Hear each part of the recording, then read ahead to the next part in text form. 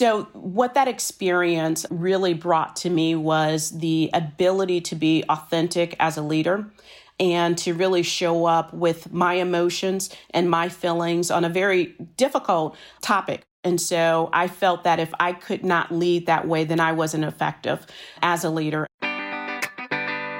I'm Carly Zakin. I'm Danielle Weisberg. Welcome to Skim from the Couch.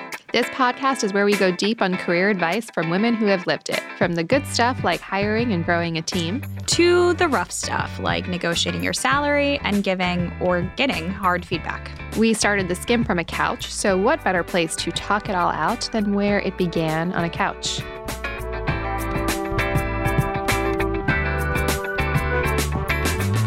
We are very, very excited to have Ramona Hood join us on Skimmed from the Couch.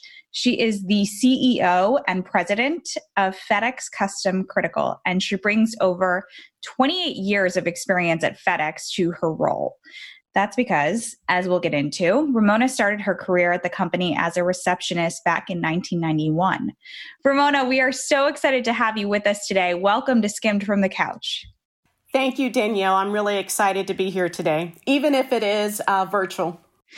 I know. It's so interesting. We've done, now we've been at home since March, like many of the people listening, and it's been incredible how many people we've met in a pandemic without actually meeting them. We were joking the other day, we have a new chief product officer, and we're like, we don't even know how tall you are. We've never met in person. That's funny. We have some similar experiences. I have two people that were added to my executive team after COVID. So we made hiring decisions virtually, and we have been onboarding people virtually as well. But we're adapting to the new way of working. Yeah, I think everyone is having to. So let's start off with a basic question we ask everyone. Skim your resume for us. Gosh, if I would start my resume with 28 years at FedEx, I like to tell people I grew up there. I also like to say I started when I was 5. And I've had a great career at FedEx, starting as the receptionist. At the time, it was Roberts Express. And I moved from the receptionist role into our safety and contractor relations department. I had an opportunity of really spending about 5 to 7 years in that area. And it was the place that I met my first mentor. The director of the department had asked what my career goals were and my aspirations. And it was the first time that I really put thought into what my interests were. And it started with leadership. So I'll talk a little bit more about mentorship later, but I spent 5 to 7 years there, then moved to the operation area so that I can gain P&L experience and have accountability for that. Then I moved into sales and marketing and also had an opportunity to lead a wholly owned subsidiary. From there, I moved into a different FedEx operating company. We had acquired a company and there was a need for an officer to lead one of the business units. And so I took that opportunity, which gave me experience on working on post-acquisition integration work with identifying synergies for the business as well as for the team members. And then from there, I moved back to FedEx Custom Critical as an officer of operations, strategy, and planning, and also managed our pricing strategy, as well as our data and science group. And from there, I had an opportunity in the end part of 2019. Our CEO and president was retiring, and so I had an opportunity to be appointed to the CEO and president role in January, and started leading very methodically through the first 90 days, and then COVID-19 hit. And so that was the first crisis that I began to lead through in my first 90 days. And then shortly after that, the death of George Floyd really brought a platform to talk through the racial injustice that we were seeing in the country. And again, leading the organization through that difficult time. So 8 months into my new role, and I feel I've learned a lot And really, I'm thankful for the team I have that has supported me throughout the time frame. And I'm sure that's exactly what you thought the first 8 months and specifically the first 90 days were going to hold. What is something that people would be surprised to know about you, or something that we can't Google or find on your LinkedIn? So I think if you know me, it's pretty clear how I would answer this question. But for people who don't know me, and if you would Google me, you won't be able to find it. I am a big foodie. I love to eat. I come from a family where we use food as a way to socialize, entertain. It is to manage our feelings, whether they're happy, sad, or whatever the case may be. So I enjoy food. I enjoy eating, as well as a little cooking. But for the most part, it's the eating and sampling new things that I enjoy. I also enjoy eating. When people are like, oh, I'm not that into food, I'm like, I don't know how to connect with you. This is weird. As you mentioned, you started at FedEx as a receptionist when you were 19 years old. Do you remember interviewing for that job? I do. And there's a funny story about it. So I am a 19 new mother, and I was really just looking for something that was going to be stable hours. I was coming out of retail. I wanted to work Monday through Friday, the same hours. The company at the time was Roberts Express. As I asked, and you have to remember, 91, there wasn't Google. So I'm asking people, because I wasn't familiar with the company, what they did. And the closest I got to transportation was, I think they do something with mail. And so I had never been a receptionist, had no experience in it, but really my desire was that stable shift. And so I applied for the job. And I remember following up because I had not heard anything. And I called and they said, we have over 100 resumes. And I'm like, well, surely they have resumes with people that have experience to do it. So I will probably not hear back. And a week later, I got a call for my first interview. And I would say by the time I was driving home, I had a call for my second interview, and then they offered me the job. So I started that job as my daughter, I think she was probably 7 to 8 weeks at the time. Wow. Yes. Very, very little information did I have on the company. And I certainly would not confess that I was experienced to be a receptionist, but they gave me an opportunity and I took it. When you were in that position, you're 19 years old, you have a newborn, and you took a job and didn't know that much about it. Did you ever have aspirations to be the CEO? Like, was that type of path on your mind? Yeah, not originally. So at 19, this is a job. That manifests, I would say, over the next 5 to 10 years through the support of mentors and coaches at that point, where I really started to think about being intentional with my career, having a love to help others and see people really show up and give their full potential is what excited me. And so my goal and aspirations were really around leadership. I didn't define it through a particular title early on, but it was just in a role of leadership. I felt that I could really give to the employees as well as to the organization. And I would say about 10 years into it, I really started to articulate my overall goals and ambition, which included being the CEO and president. And I'll share with you a funny story on that. I remember speaking at our local chamber, had a woman network, and I was the keynote speaker for the lunch. And there were probably 200 women there. And I had asked our president and CEO, who has been a mentor, a coach, as well as a sponsor for my career, I asked if she would introduce me. And I didn't know what she was going to say, but in the introduction, she said, and I'd like to introduce Ramona Hood, the person who wants my job. And so that was a public mark that, yes, I was very interested in being in the role of president and CEO. As part of your journey, you talked about when you were going through your resume that you worked in a lot of different departments and you raised your hand to do a lot of different jobs within the organization. How did you convince people to take a chance on you or to give you an opportunity in a role that wasn't necessarily something you had done before? Yeah, for me, it was really part of me being very intentional to my career plan. And so I really set out to diversify my experience and look for those opportunities. And I like to talk about getting comfortable with the uncomfortable, because I think it could have been easy for me to move into the operation area, get into a leadership role, and never leave the operational area. I was good at it. I had strong skills and competencies that were demonstrated in the results. But I felt it was important to be comfortable with the uncomfortable of learning something new, taking some risk, as well as having some failure to be able to grow.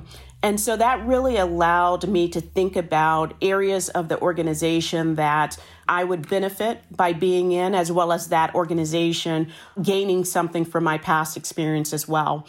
And so with that, it allowed me to really talk to different leaders about the experiences that I wanted and to have people advocate for it as well. You talk about having a personal board of directors. What does that mean? This is something I just think is so important. So for me, the board of directors is a host of individuals that play a variety of roles for me in my career, in my life. One is a mentor, and this is really individuals that are in roles that I'm in, so they've been there before. They become a very good sounding board for me. And I try to leverage key mentors internally as well as externally so that I get a really good perspective of what's going on. Because I believe in having a growth mindset and continuing to learn, I also think it's important to have coaches as part of my board of directors. And so this is typically when I want to focus on a specific area, either continuing to enhance it or shore it up through additional experience. I'll leverage coaches for that capacity. And then the third, and I think this is really important, and statistically, a lot of articles that I've read indicate that women don't have sponsors. And the sponsor is really the individuals that have authority, titles much higher than what you have. And they're the individuals that are in the boardroom, in the meetings, and they're making those decisions and advocating for people to get stretch assignments and to get exposure and visibility to people in the organization at a much higher level. And so I think really being intentional about having that board of directors has helped me throughout my career. And so I also try to remember that and give back in that same manner by supporting others as mentors, coaches, or sponsors. I think some of the questions that we get from our audience is, that sounds great, but like, how do I actually ask someone to be a mentor? Or how do I get on the radar of someone who I want to be a sponsor? Now being a CEO, how does someone get on your radar? And you're like, I know that they've probably heard me talk about this. I know that they want me to be a sponsor. What makes someone stand out? And then how have you seen people, or how have you over the years successfully kept up and fostered those relationships? Yeah, and Danielle, I'm going to talk about the two separately. I think when it comes to mentorship, it's always important to have a level of chemistry with the mentee and mentor. And I think that's a two-way relationship. My approach to it is I have been bold in the way that I've gotten mentors. I have picked up the phone and cold called someone because of their experience and just asked to have coffee and talk to them. And so I'm willing to do the same thing in that space. Informally, if I get an email or a phone call, it may take a couple months to get them on my calendar, but I don't turn anyone down to have a conversation regarding mentor relationships. When it comes to sponsorship, that's an area where it's beyond a commitment of time. You are in that situation when you start to advocate for someone, you're co-signing for it. It's like me co-signing for my daughter to get a car. They need to have some of the capability of paying back in that space as well. And so when it comes to a sponsor, I've never asked an individual to be a sponsor, but what I have done is had dialogue about what does that look like when you're in a meeting and Ramona's name comes up. How do you share the relationship that we have and the capabilities I have? Because I want to make sure that anyone that's in a role above me really has a good sense of not only what my skills and experience is, but also what my interest is. And to be comfortable to share that in a room that I'm not in there. So what I've done on the sponsor side is really build relationships, and through those relationships and sharing results, if directly they're not seeing the contributions I'm making, that's how I build sponsors. And then I validate that's the case through understanding how they might describe the work that I do and the capabilities and potential I have, as well as the actions that I see coming from them. I want to switch gears and talk about the moment that we're in. So you get the top job and then COVID hits. How did you start to make a plan and start to lead in that moment? And your industry has been vital to companies and individuals in this time. How did you start to think about what leadership meant in that moment? Yeah, so if we go back to March, when we started to, in the U.S., see COVID hit some of our states. Again, I was in my 90 days, and so I was working through a very methodical plan of getting the voice of our team members. Then I was going to focus on our customers as well as our independent contractors. And so early March, I had completed Ramona roundtables with employees, and I was building out really my travel schedule to touch customers as well as independent contractors. And as we started to see the states move to this shutdown environment, we're an essential business. So our business was never at jeopardy to shut down. And so the question was, where were we going to work? And I remember the information was coming so quickly.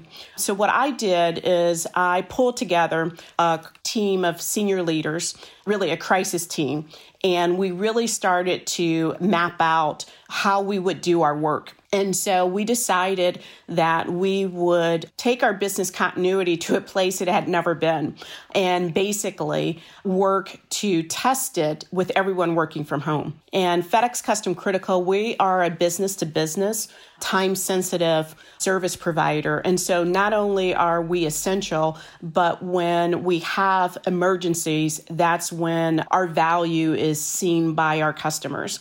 And so we found ourselves in the midst of the PPE equipment and other essential things that needed to be delivered. And so you take that important work, and then you take the fact that we have this health crisis going on, and we're moving people to work from home, and the fear that you have personally about health as well.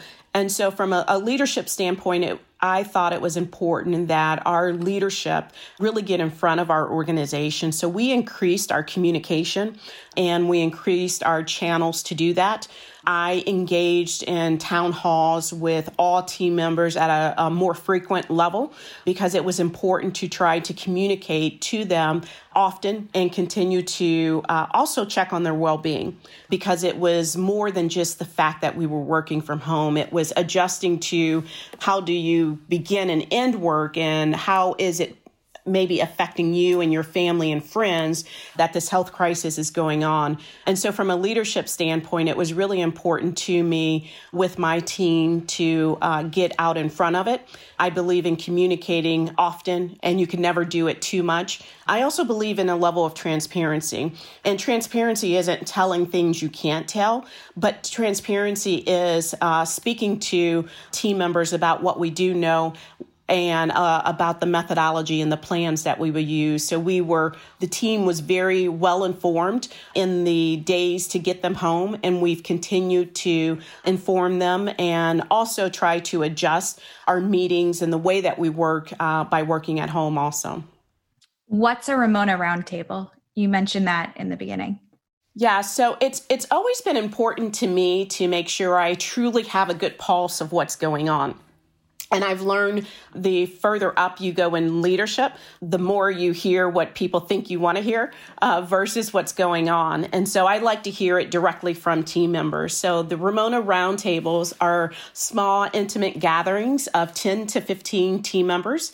And it's just an open forum where I ask them to share with me the things they're excited about, the things they're concerned, and anything else they want to talk about.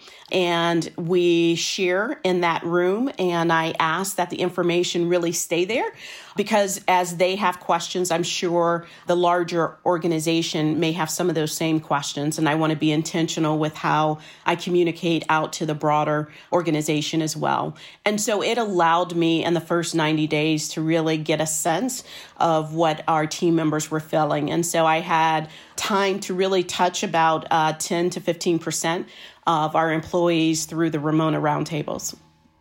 How did the conversations that were being had across the country this summer after George Floyd's murder and the protests that we were seeing and the conversation around social justice, how did that play out in your organization? What types of things were you seeing come up and discussed, and how did you start to think about it as a leader? Yeah, I will say, Danielle, that probably was the most challenging experience I've had thus far as a leader, more so than COVID. I felt like with COVID, instinctively, I knew what to do. With the death of George Floyd, personally, I was taking in what was going on, and I wasn't quite sure how to navigate it as the leader of the organization. I found myself actually a week after it happened on a Sunday, a small group of us had a call to talk about what was going on. And the intent of the call was really to focus on the rioting and the protest that was going on and how we might need to think about it from a safety and security standpoint for our independent contractors. And as I kicked off the call, all of a sudden I could feel the heaviness in my heart and my voice started to crack and my emotions were ready to come out at that moment. And so I really allowed our security leader to lead that call. And obviously some of the folks on the phone started to reach out and say, "Are you okay? I'm not quite sure how you feel, but just know we're here for you." And it put me into action. That's where I said, you know what? I have a responsibility as the president and CEO of the organization to get out in front of the situation. And so that night, I crafted a letter that went to our organization on Monday that really spoke to the racial injustice in our country and what we as a company could do. And so I felt that it was 3 different categories that we would want to spend time in. The first was around healing. I realized that if I had so many mixed emotions from sadness to anger to being hopeful in the future, that there were other team members that were feeling the same or maybe confused and unsure what was going on. And so I told the organization, you have permission, and I encourage you to reach out to team members, see how they are doing, especially because we did not have that social element of being in the office during this time frame. And so we really talked about the openness of an environment to heal. And then the next thing that I thought was important was also being able to listen and learn. And so listen without judgment, really take in the different perspectives of what was going on, as well as personal perspectives as well. And with that listen and learn, we intentionally set up opportunities for team members to do that. That included town halls that I did to really talk about the situation and then talk about what our plan would be moving forward. And with that plan, we provided team members with information to get more familiar with what was going on. We did that through podcasts, articles, books. And then our local YWCA was doing a 21-day challenge. And we told team members we could volunteer to do that. And I was proud of our organization because we had a lot of team members very interested in continuing the conversation about racial injustice. And so we did the 21-day challenge as an organization. And then I had plans for this fiscal year to enhance some of our diversity and inclusion strategies and really focus on our affinity teams. And so we moved that forward at a much faster pace based on what was going on. And so we completely revamped our Black Professional Network team. And then we have a couple other affinity programs that we're going to enhance later this fiscal year as well. And so what that experience really brought to me was the ability to be authentic as a leader and to really show up with my emotions and my feelings on a very difficult topic. It's a difficult one to talk about. It's a difficult one to share. And so I felt that if I could not lead that way, then I wasn't effective as a leader. And so it really allowed me to lead in a way of transparency and authenticity as we move forward. And as just by nature, I am an action-oriented person. So definitely I wanted to do more than just talk about it, but really put some action into place. And so our leader in HR really helped refine our strategy, and her team really stood up some of the things that allowed us very quickly to share with the organization. It's interesting how you talk about needing to and figuring out how to be able to lead authentically in those moments, because I think whether it's COVID, whether it is having tough conversations and trying to figure out the right thing to do around social justice, these are things that, if you are a person, are hard. They are not easy to talk about. It's, involves so many feelings. And we've certainly had those moments of getting on the call and just feeling the weight of being a person speaking to other people, but having the heaviness of running the organization.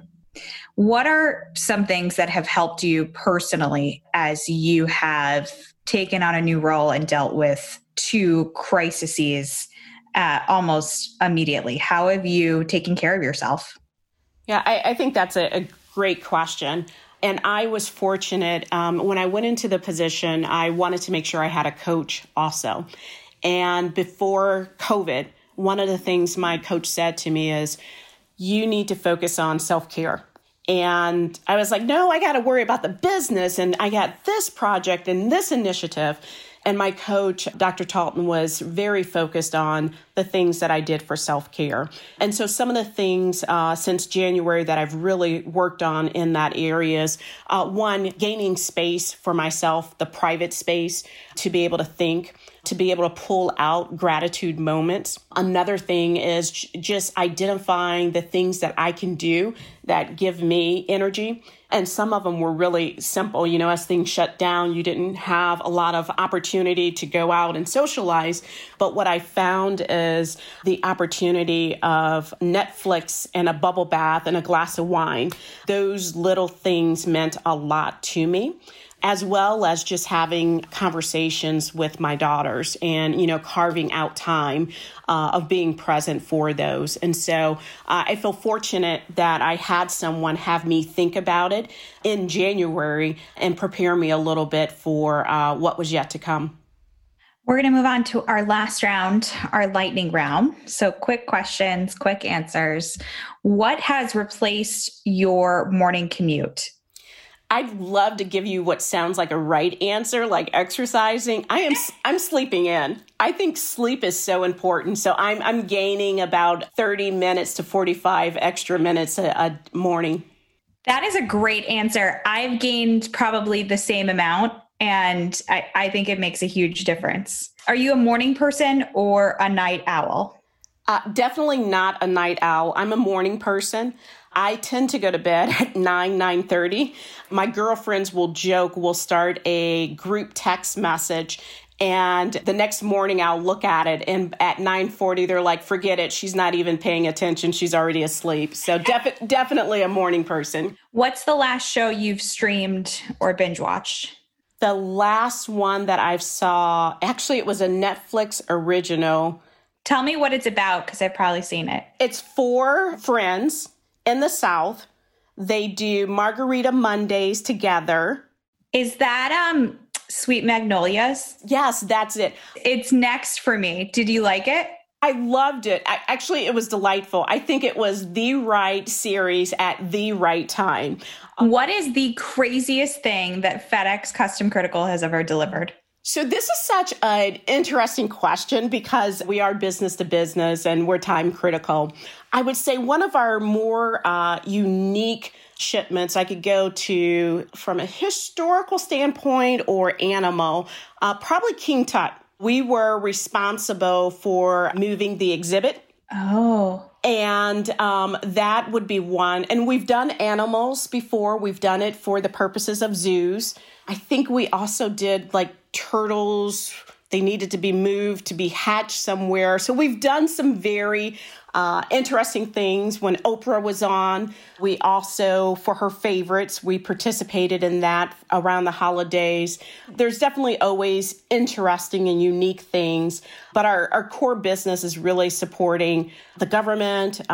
We support the pharmaceutical industries, manufacturing industries, really the things that we need to do to keep the country going. And on that note, it's a good place to end. And we just want to thank you guys and your teams for all that you have done, whether it's PPE, to keep us and your employees safe. Ramona, thank you so much for coming on the show. It was so nice to have you. Oh, thank you, Danielle. It was definitely my pleasure. Thanks for hanging out with us. Join us next week for another episode of Skim from the Couch. And if you can't wait until then, subscribe to our daily email newsletter that gives you all the important news and information you need to start your day. Sign up at theskim.com. That's the SKIMM.com. 2 M's for a little something extra.